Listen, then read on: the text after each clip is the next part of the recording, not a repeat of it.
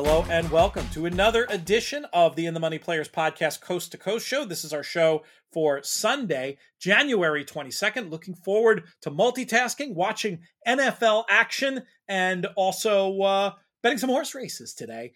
I don't know when this show is going to drop exactly. We may talk about some stuff that's already happened if you're listening on Sunday morning. We also do have the show for Saturday to check out, as well as a show about the Kentucky Derby future pool.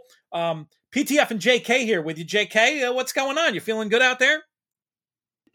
Oh yeah, feeling good. It's always a fun day of action, right? A little NFL playoffs, a little coast to coast wager, and some good games too this weekend. You know, a lot of it feels like every game kind of has a fun story, right? You know, the Chiefs and the Jags, two young quarterbacks, the Eagles and the Giants, a historic NFC East matchup, the Bengals and the Bills.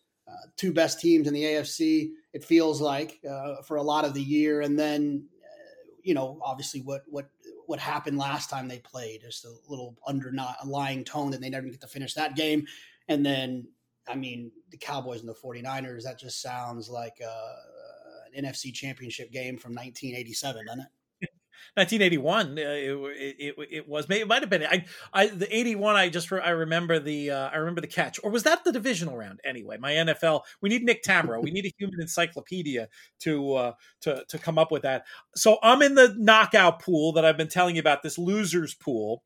And apologies if folks were listening earlier in the week. Nick and I already had this conversation, but I'm curious to get JK's perspective on it. So I can pick either the Giants to lose, or I can't pick the Jaguars. That game is out of bounds. So what I'm going to do, I'm going to be a little contrarian here. I'm going to pick the Cowboys to lose with the thought that everyone's going to pick the Giants. They're my team. I think but that's not really it. I really do believe that they are a live. I think they're a live dog. I mean, they're a legitimate 7.5 dog, but I think they're just playing so much better now. Maybe the Eagles peaked a little soon. I think the Cowboys, they have the short week now. They look a little flattered, I think, coming out of beating the 75-year-old man on national TV. I don't know. Am I nuts to pick the Cowboys to lose instead of the Giants to lose? Yeah, I think you're getting kind of cute for a couple of reasons. I feel like you love a 20-1 shot in the third leg, and you're tossing the 4-5 favorite in the second leg. Like, you know what I mean? Like, you're trying to get a little too cute because, they are a 7.5 point dog, right? So that's a strong opinion by Vegas that they're more than a touchdown. You get the little hook there too. And historically, teams in the playoffs with a bye, they don't always lay eggs, and they typically play well. I mean, I would take the Giants and just try to get to the next round. You've made it this far. I would go Giants and then, see who you have left after this. I can still change it. I may be being too cute by half, but I think I'm going to try because I think everyone's going to take the Giants. So I think there's a value angle, and I thought the kid and the Niners played really well last week. Can you see how many people still have the Giants available? Yes, and everybody does except for like one person. So I think they're going to be super duper represented. And it was the NFC Championship game in 81. You know what it was is I heard it was the anniversary of that game weeks ago, 10 days ago on January 10th. So in my reimagining, forgetting how late the NFL has shifted compared to what it used to be, I was like, could that have really been the championship game all the way on January 10th? That's the way it used to be back in the 2 week shorter NFL season. But anyway, enough NFL tangents, unless you have any strong NFL opinions before we continue. No, I mean, I think the Chiefs win. I think the Eagles win. I think the 49ers win. The Cowboys are just so damn dysfunctional. Plus, like, I just kind of like to see chaos in Dallas's media. It's kind of fun. I grew up watching it. How did you not? No I feel bad because I said we were going to talk business, and I just keep going farther and farther down the rabbit hole. But how did you avoid being a Cowboys fan? I don't know. It's crazy. I mean, I was there when Emmett and Troy and Michael Irvin and Dion were all there, and the Terrell Owens times, and my dad took me to Thanksgiving days and got me on the field and saw the actual turducken with all the I saw all of that. I never knew that. I think as I got older, the annoying Cowboy fan. The thing that really broke the camel's back for me is when they would cheer Tony Romo's gunslinger mentality when they won, and then they would want to throw him off the side of a cliff when his gunslinger mentality got him beat. Right. And like that hypocrisy drove me so insane. And just watching Cowboys fans get upset and Jerry Jones do stupid stuff. And I just kind of like started wanting to see them lose, just to see all of that unfold. And it just kind of stuck. I mean, I don't hate them, but I don't love them. Race 8 at Gulfstream Park is what we're meant to be talking about. It kicks off this Sunday coast to coast pick 5 bet. Yes, the reason that we're actually here today. It starts at 3:38 Eastern time. JK, how are we going to get this one kicked off? I'm going to start with a single, no backups. The rail horse, Meet Me in Kingston for Todd Pletcher, blazing fast, turf sprint, early speed. Was probably unlucky to get beat last time, kind of got hooked in a little bit of a duel, draws the rail this time. Irad's going to send away from there. This horse is a half to Buchero. Probably should have been turf sprinting the entire time. Just looks better than the rest of these. It's all I need in here. I hear you. That's my top pick as well. Big step up on the green first time. No surprise given that blood. And those were honest splits too. When you have a horse that looks the best speed and a 5 furlong sprint, third time off the layoff in great hands, it's not hard to land here. Price may be the only concern, but we'll be all over the tickets in this pick 5. I may play one line through the 8 War Terminator. The thought being that this horse could settle maybe a lot better going just the flat 5, and in that case, pull a perfect stalk and pounce trip. The runs 2 and 4 back are not too far off what it would take. Should be a long shot, more for underneath, but I'll run one line through the 8, JK and I together with the 1. I'm going to one anti-point on War Terminator. Please. Jonathan Thomas couldn't win in 1, 2, 3, 4, 5 starts, and Rob Atras couldn't win.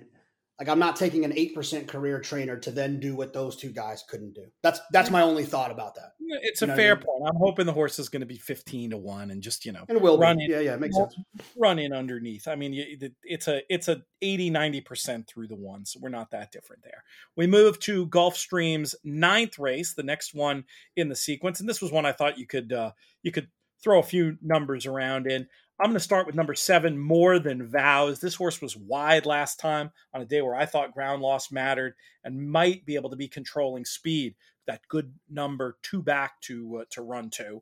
The 2, Sweetest Pie, has not been out in ages, but does have some good form and figures. And I thought as a horse that you could make a case could be better as a rising 4-year-old. Long, steady work tap. Connections that need no introduction. I'm hoping this one has more tactical speed now than before the break. That would be the concern, the lack of tactical speed. But there was enough with Sweetest Pie that I wanted to keep in the mix.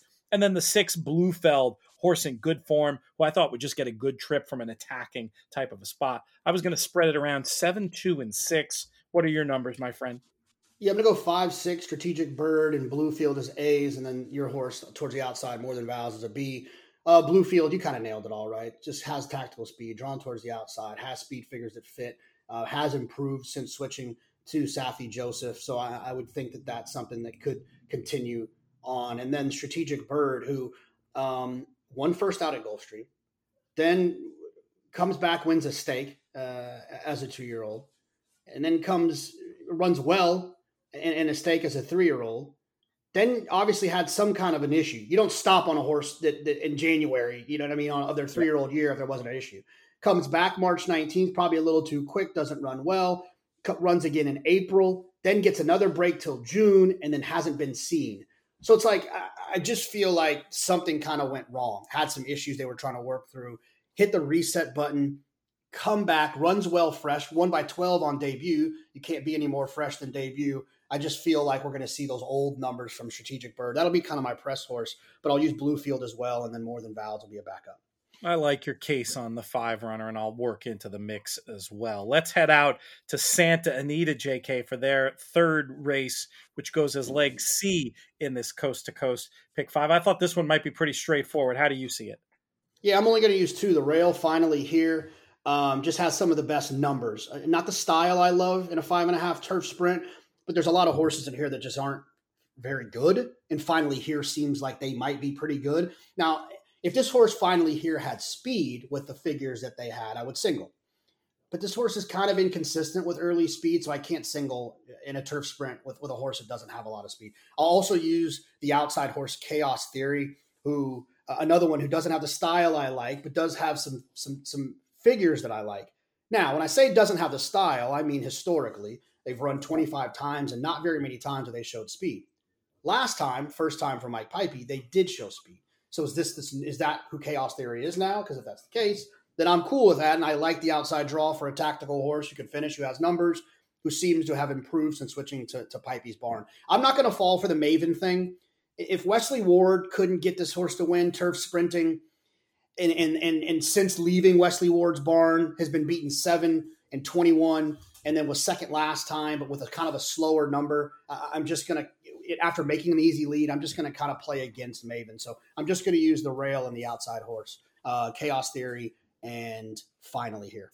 I don't mind your two horses at all, especially Chaos Theory, who absolutely beat Maven on the square last time and might have more speed now than he did earlier in the career. But I'm going to take the idea with Maven. I mean, I get your case on what you're saying about Ward and sprinting, but I mean, these are much weaker races than what he was running in when he was with the Ward barn. And I was just thinking maybe new trainer Ryan Hansen in the third start last time figured out how to get this horse to relax a little bit. Maybe they ride Chaos Theory a little bit overconfidently after running him down last time. And maybe he's just dead loose going 5.5 and has actually learned something in the new barn.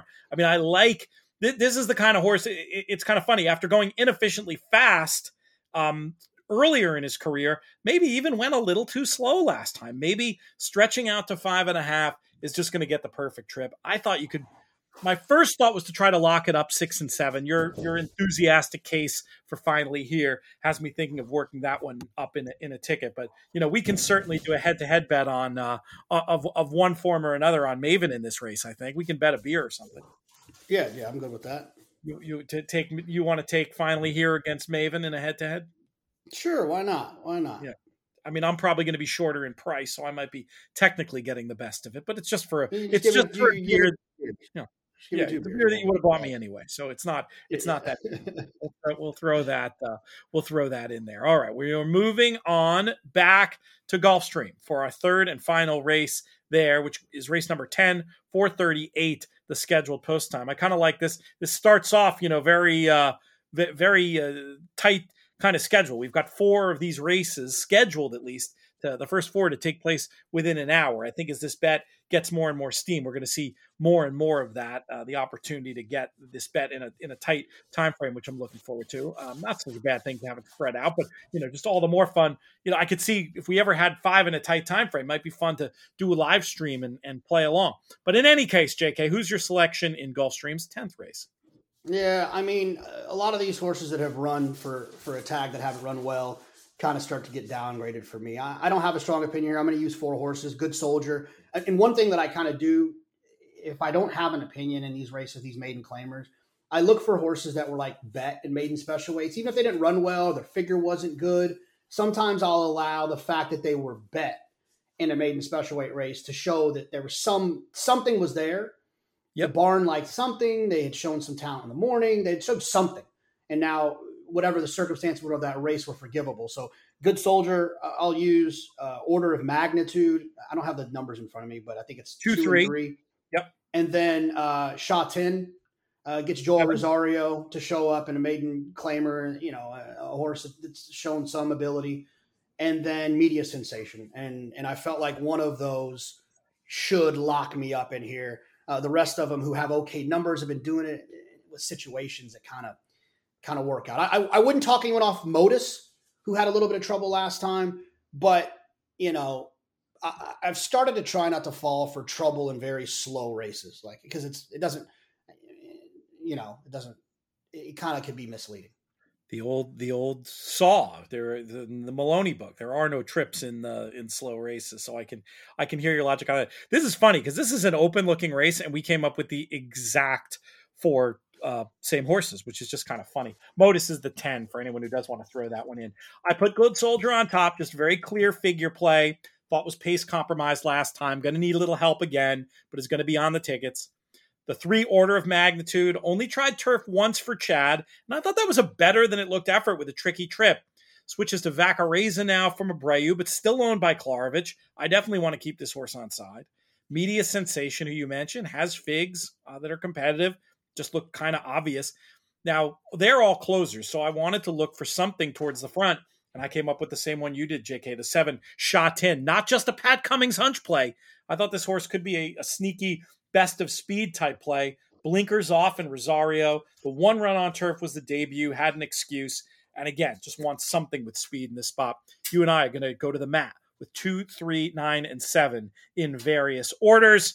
We've got one more race to talk about. It's our pay leg. It's race 5 at Santa Anita. JK, how are we going to get paid? Yeah, another one, nothing crazy from a strong opinion standpoint. I mean, I'm singling on the first leg here, so I didn't try to take too many stands. I'm going to use the 1 Southern King. That last race, probably wins this. I love a tactical horse out at Santa Anita or in the West Coast in general, drawn towards the inside. I feel like they're going to save ground. They're going to hold their ground around there. They're going to travel shorter than everyone else. They're going to get the jump on everyone else. They're quick enough to get out of little tight spots if they want to be passive and kind of sit in the pocket. Southern King just feels like that one of those horses for me. The 2 Overdue ran well last time. And anything with Phil D'Amato, you got to think they might run a couple of points better than they've been running. They can just kind of jump up. And this horse has back numbers too. And you got to think that Overdue is going to get some pace with Southern King in there, who likely should show some pace. So it's kind of one of those best closers, best speed situations where if you get loose, then you can wire. And if you go too fast, you got the other one coming. I wanted to leave off the outside horse, East Rand, in terms of kind of just kind of press up the other 2. I'm going to wait for the workout report to decide if I'm going to use East Rand as an A or a B, just to kind of see. There was a work on January 9th, so I kind of want to see what that work looked like. But this horse, has been facing, you got to think, lesser at Golden Gate, been on the synthetic, been on the turf. But you get Flavien Prat, right? So if you get Flav in this situation, there has to be some sort of a story that the horse might run okay. So I'm going to use that one as an A or a B. I just haven't quite decided yet. We're in lockstep once again, reading each other's email on the top line. Southern King, great draw, good speed, enough finish. You made the case. And then the 2 Overdue has run some great races with setups and might get a good setup here. And as always in these horizontal bets, always like to try to identify where the best speed is coming from, where the best closer is coming from, and go from there. Yeah, I'll take another. I didn't have East Rand in my original reckoning, but I will take another look based on your say-so. And yeah, looking forward to betting these races, watching some football, having some fun this weekend. What's on your agenda down there in Texas? I'll be on the show on Sunday, so we'll hang out. I'm sure Austin has some sort of syrup product in mind for Sunday morning, and then we'll get to the racing and get to the football. I was invited to a Lunar New Year party on Sunday. I've just got to make sure they have a TV so I can sweat the Cowboys game, but I guess I could just watch it on my phone. Yeah, I'm the king of that. What's been helpful for that? YouTube TV, not mad at it at all. It because it has the local channels too. So those games that come out, those games that are on your Foxes and your CBSs you can't really stream them anywhere. Even if you have the direct TV package thing, you can't watch the local game on the move. YouTube TV solves that problem. YouTube TV, not a sponsor yet, but who knows? Maybe we do need a title sponsor for the new season of JK+1. Maybe we'll make a call over there. What do you think? Hey, if you know somebody over there, let's do it. Good stuff. JK, thank you for your efforts on these shows this week. Hopefully we're going to we'll cash one of these days or the other and get on the good foot with this bet. Big stuff next week with the Pegasus. We're going to have a ton of coverage of that. Also, don't forget, In the Money Plus, we've got Lecomte Day coverage with Frank McGoey. If you want to hear that show, inthemoneypodcast.com/plus. Plenty of stuff wherever you get your podcast. Thank you, JK. Thank you to our founding partners. We'll give them a shout out on these shows. That's 10 Strike Racing and the Thoroughbred Retirement Foundation. Want to thank our friends at First, especially Peter Rotundo. Most of all, though, want to thank all of you, the listeners, for playing along, for participating in our little contest over on our YouTube channel on our Kentucky Derby future bet video. The way that one works is easy. Just pop your pick out of the Kentucky Derby future pool in there. We're going to pick one name at random to win a $20 free bet on that wager. So check that out as well. This show's been a production of In the Money Media. Our business manager is Breeders' Cup betting champion Drew Coatney. Our chief creative officer is Jonathan Kinchin. I'm Peter Thomas Fornatale.